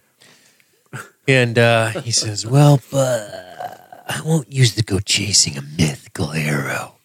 And he apologizes, and you can see the look of defeat on her face. And then we say, I see we find Kobol, but the sacred scrolls say this could guide us to Earth, right? Because you get these 3 Raptors going out for the survey. Ground survey, mission, destination, Kobol. We get the Raptors all loaded up. I love the crews we got. A lot of characters I Oh, yeah. And off they go. Tyrell orders the Raptor to jump back to Galactus. Oh, no, I'm sorry. And so they jump, and boy, do they run into some shit immediately. Dude. I love this. How intense was this? This is amazing. They hit, and this immediately one of their front guys gets clipped by a fucking Raider. He turns and he looks to starboard, and bang, a collision. Boom. Like, whoa. And there's a mothership and just a whole fleet of Raiders, and they are just getting lit up. Crazy. Crazy, the intensity of the pilot getting hit on Raptor 3. Right? Was it Raptor 3 that makes it? Yeah. That's Gaius' ship. Gaius' ship. They get hit. They lose propulsion, or half of their propulsion. Their thruster gets hit, and they get a fire. Then the co-pilot gets it, in the madness and the chaos and the screaming and the insanity. Gaius's face. I love the panic and all of the nuts. He's covered in the pilot's blood. I He's mean, freaking out. It's awesome. What a great scene. Again, I love just the primacy of this fucking show. It's not all laser beams and just, computer consoles exploding like in Star Trek Next Generation or something. Sure. Like, I like that they have those hand-sized plugs that they can put over bullet holes in the hull and clip them off to, just keep from the air from escaping entirely. Like, it still feels very like you're a World War II bomber getting hit with, fucking anti-aircraft. Like, it has that very just gritty, raw feeling. Yep. Every combat scene like that, it reminds me. I just absolutely adore it. They order a Raptor to jump back, and immediately we go to Gaeta showing some transponders to tie into Dama, how they set They're up. starting to figure out how they work. That's right. IFF bursts, programmed to identify themselves to any other Cylon transponder. Damn nice work, Lieutenant. That's very good. And then we get the Raptors back, and Ty's like, early, and he's like, something's wrong. Love the difference of instinct here. That's cool. Everybody else is like, interesting. And even Ty, I know. even fucking Ty is like, well, it's back early. And fucking Adama, the only one, like, no, that's bad.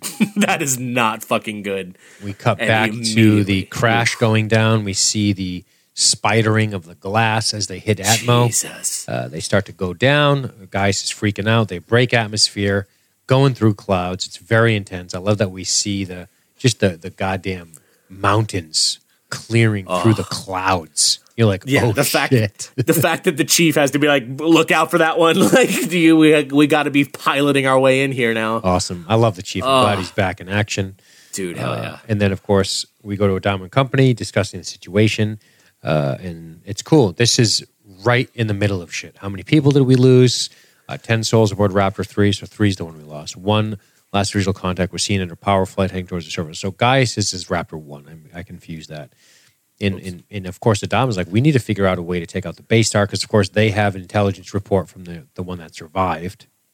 Yeah. And that's when they start talking about the Raider. There we go. And I want to pause. I want to go ahead and get out in front of it.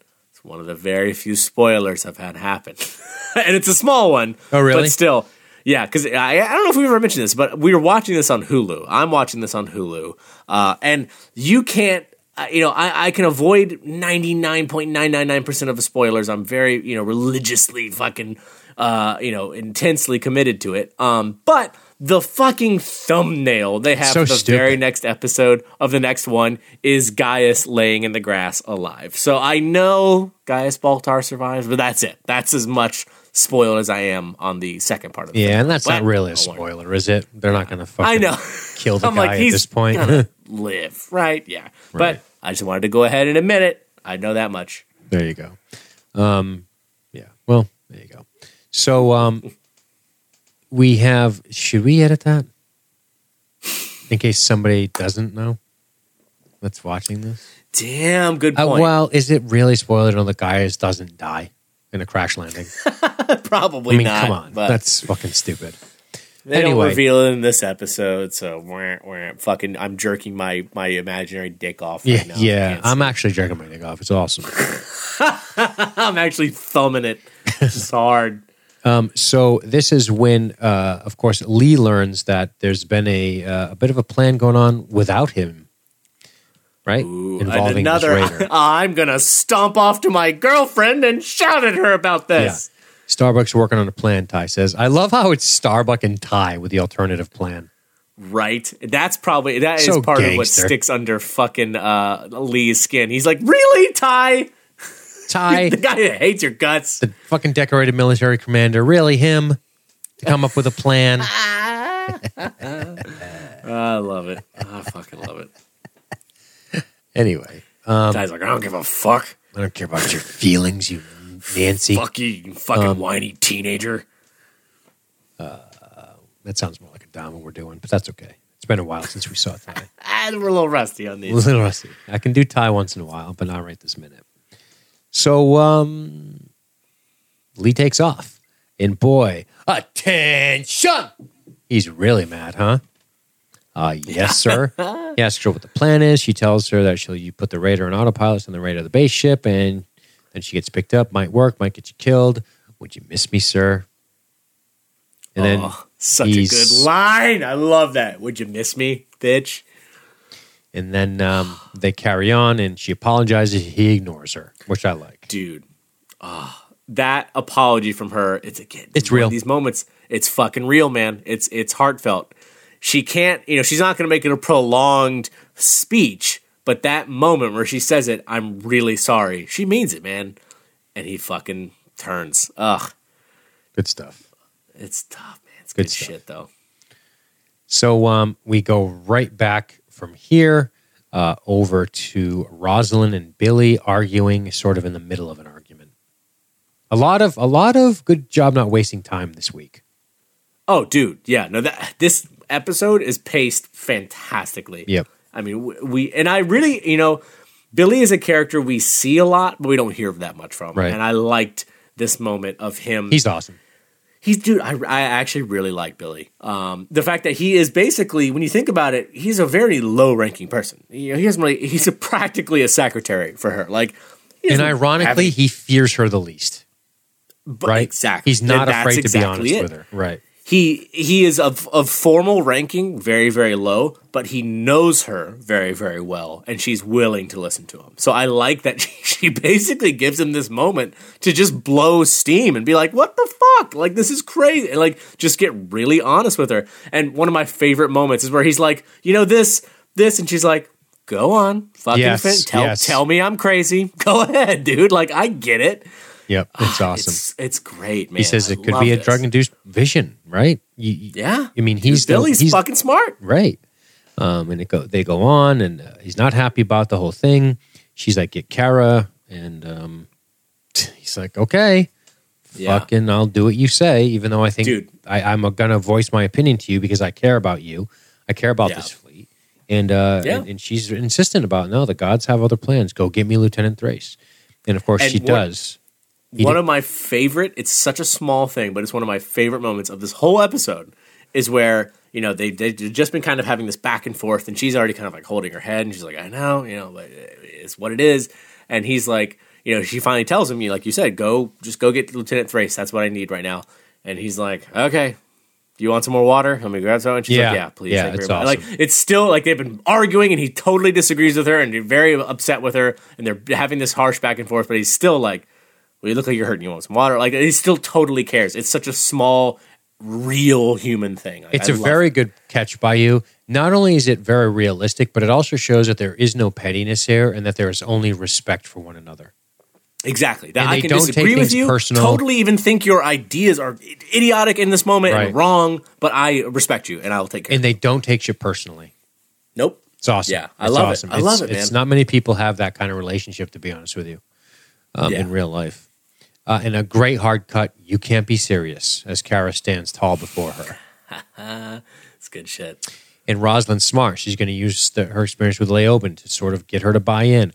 Well, this has happened before. It'll happen again. He said we would find Kobo, and that's going to show us the way. She asked Kara about her faith. Kara says, well, not that it's not any of your business, which I appreciate. She says, but I do believe. Well, we're all playing our part in the cycle. A story told again. And that's when she says... That's how I was raised. Right? And that's when she says, listen... this doesn't mean I need to go on this crazy mission. And Rosalind says one of the lines of the episode, may I tell you the part of the story that I am playing? Oh, I love that. Boy, that is dreadful. Man, what a wide view of things to be able to say that. To be able to, I understand at this point that I'm not so much an individual as I am playing a part of the story. Right. I am a part of it. And it's funny because while you watch Kara, who we know has some sort of faith, that she says, I am not a zealot like you are. And she's very flippant about this whole faith angle that she's playing right up until she says, may I tell you the part of the story that I'm playing? I am dying. Ooh. Yeah. And Kara says, this is crazy. Doesn't mean it isn't true. And that's when Kara brings up the secret location of Earth. Rosalind levels with Starbuck and says he lied about Adama. He does not know where. He made it up to give people hope. sends him down the river. This is how much she believes to betray that trust of Adama, that relationship that she's built for all this time. They have such a good relationship. And she just threw it into the fucking meat grinder because of her higher idea right now, because of this prophecy that she believes is more important than anything. Damn the trust I built with Adama. And she just sells him down the fucking river. And and it's not just that she would, maybe betray something that's only between her and Adama. It's that she would betray something that's between her and Adama to Kara, who is maybe the next, well, probably even closer, really, to her, closer to Adama than her. I mean, like those two people know each other the best of anybody on this fucking ship, of anybody left in the human race. To throw that wedge between them is major. Yep, I concur. Wow.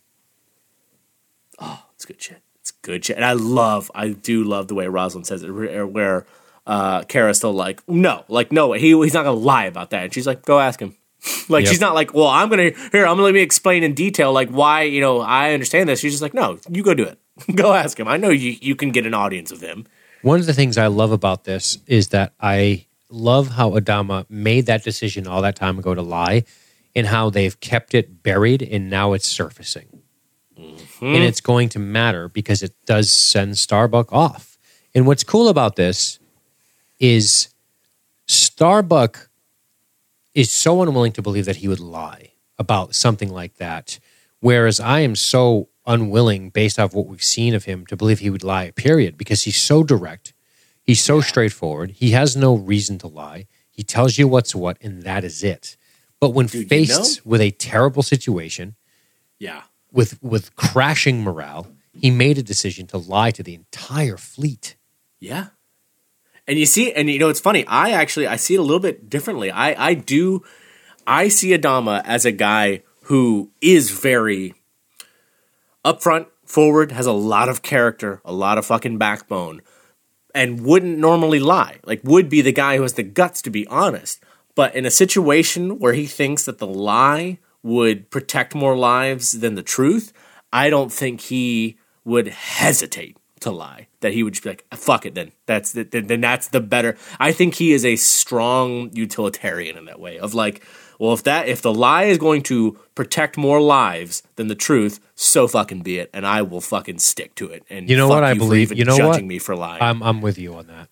Yeah, like I think he's that kind of, and he says as much to her. He says as much to Kara when she leaves. I'm 100% with you on that because I just thought back to the Tom Zarek episode and how Adama was so willing to compromise whatever rights that man had to accomplish his mission. Right? He doesn't care. Yeah. He's about getting the thing done that he needs to get done in that moment, no matter what the cost. And I think you're right about that. I think he's a person who will swallow the consequences regardless of what he's like, this is what I saw was the best thing, the best choice I could have made in that moment. And if that moment, fucking condemns me to my death later, so fucking be it. I'm not taking it back. I'm not going to apologize for it. It's what I meant, and it was it's the best I could judge then. Fuck you. That's one thing he doesn't do later. We know that when he does to make a decision to lie, that he's calculated it. He's ready to accept the responsibilities. Because he believes that he had the higher authority in that sense, be it moral or otherwise, to make that call. Good stuff. That's why I love him, man. He's awesome. Great discussion between Starbuck and Bill. How much longer till we reach Earth? It's hard to say. Have a guess. I don't like to guess. We're getting closer. I'm not sure. I love the this dance we've ever seen him be. Yeah, he's like, couldn't say. And you know what? No. It's like, oh, dude. Oh, you're not a good liar because you're such a good guy. Right. And I love how Starbuck sees right through it. Right? Sees right through it. And we have Starbuck and a Raider getting ready to go on the mission. She calms Galactica Actual. And she goes on a scrambled channel. Which on a scrambled channel. D is like, ooh, that's weird. I believed you. I believed in Earth. What are you doing? Bringing home the cat, sir. I don't regret anything I did. Make sure you don't. Powerful, Adama, powerful. So and then good. Gaeta says, she jumped. And my favorite line from Adama in this episode, I want you to remember one thing. And I love in this moment, there's a million things he could have said. He could have said, it's not worth it, Kara. He could have tried all this pleading or this this maybe high preaching of why he did it. He just goes, I want you to remember one thing. I don't regret anything I said or did. That's period. right. Like, you leaving is not going to make me regret it. But he feels it, doesn't he? He feels it. He hates it. But he's like, I'm not going to fucking take it back. Yep. That's what I did. She it's the best call. She was scheduled for a jump test. Where the hell did she go? Ty asks. I love it. Home. Yep. And you can see it on his face.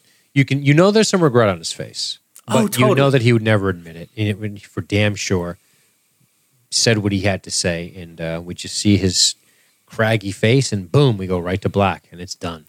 Oh, fuck. Great show. So good. Good episode. So fucking Very good. good episode. Yep. Love it. Yeah. So many great characters, so many great relationships, so much going on. Just a lot to get into. It's just such a joy to watch. It's so fresh. It is, man. I've been so thirsty for it. So good. Well, that ends Kobol's Last Gleaming, Part 1. Do you have any final thoughts or observations, Matt? I don't have a lot, man. I am surprised at how, and we've kind of mentioned this, how little Ty and Adama we got this episode. For one, I think that's because we kind of saw our characters who were in turmoil this episode.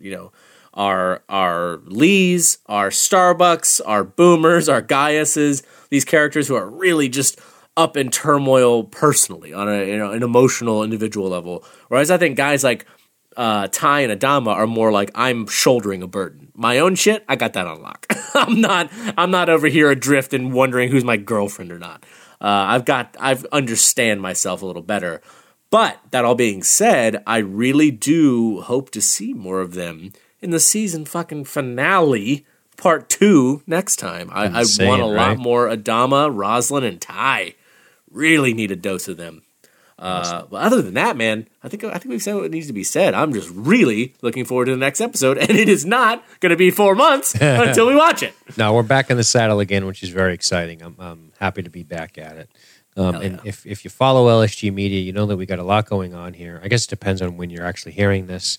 We have a membership, an Illuminati membership that we do, and we're actually rolling these out one a month to them as bonus stuff. So they're going to have heard this stuff way before the public hears it, which is awesome. One of the benefits of membership, which doesn't help you now because they're already out. But if you're listening to this and you're in the public, but if you do follow LSG Media, we always have a lot going on. We have an X-Files show. We cover Stranger Things and Westworld and Game of Thrones and films and all kinds of shit. We're always working. We're always trying to get stuff done. And this BSG project is something Matthew and I talked a lot about. We wanted to do it. We wanted to do something that had already come and gone as a retrospective. We wanted to do something with a finite amount of episodes. As much as I love Star Trek, I would have to definitely be a full-time podcaster to cover a Star Trek show. 700 episodes. I have a real hard spot in my heart to do something like that someday. Just be like, let's do DS9, Episode 1, Season 1, go. Fuck yeah. Hell yeah. The idea of that is so enticing, but that's such a huge commitment. So we did that. We've talked about maybe something with Firefly, which is a very small commitment, only 12 episodes. But we're always trying to cook something up, and we appreciate your patience with this. And I know we've talked about Battlestar Galactica for a long time. We're slowly rolling it out. It's a big project. We want to have most of this series done before we start dumping these off. So if you're an Illuminati and you're listening to this, stay patient. Our plan is to give you guys one every month. And hopefully we can maintain that pace as long as we keep our heads out of our ass and stay on the ball with this because you guys pay us and we want to give you a little something extra now and again. And we think BSG is pretty valuable and good stuff. And it's great conversation, man. I love talking to you about this, man. It's been a blast. Love it. It's one of my favorites. One more episode, baby, and Season 1 is in the fucking books. Can you believe it? Woo!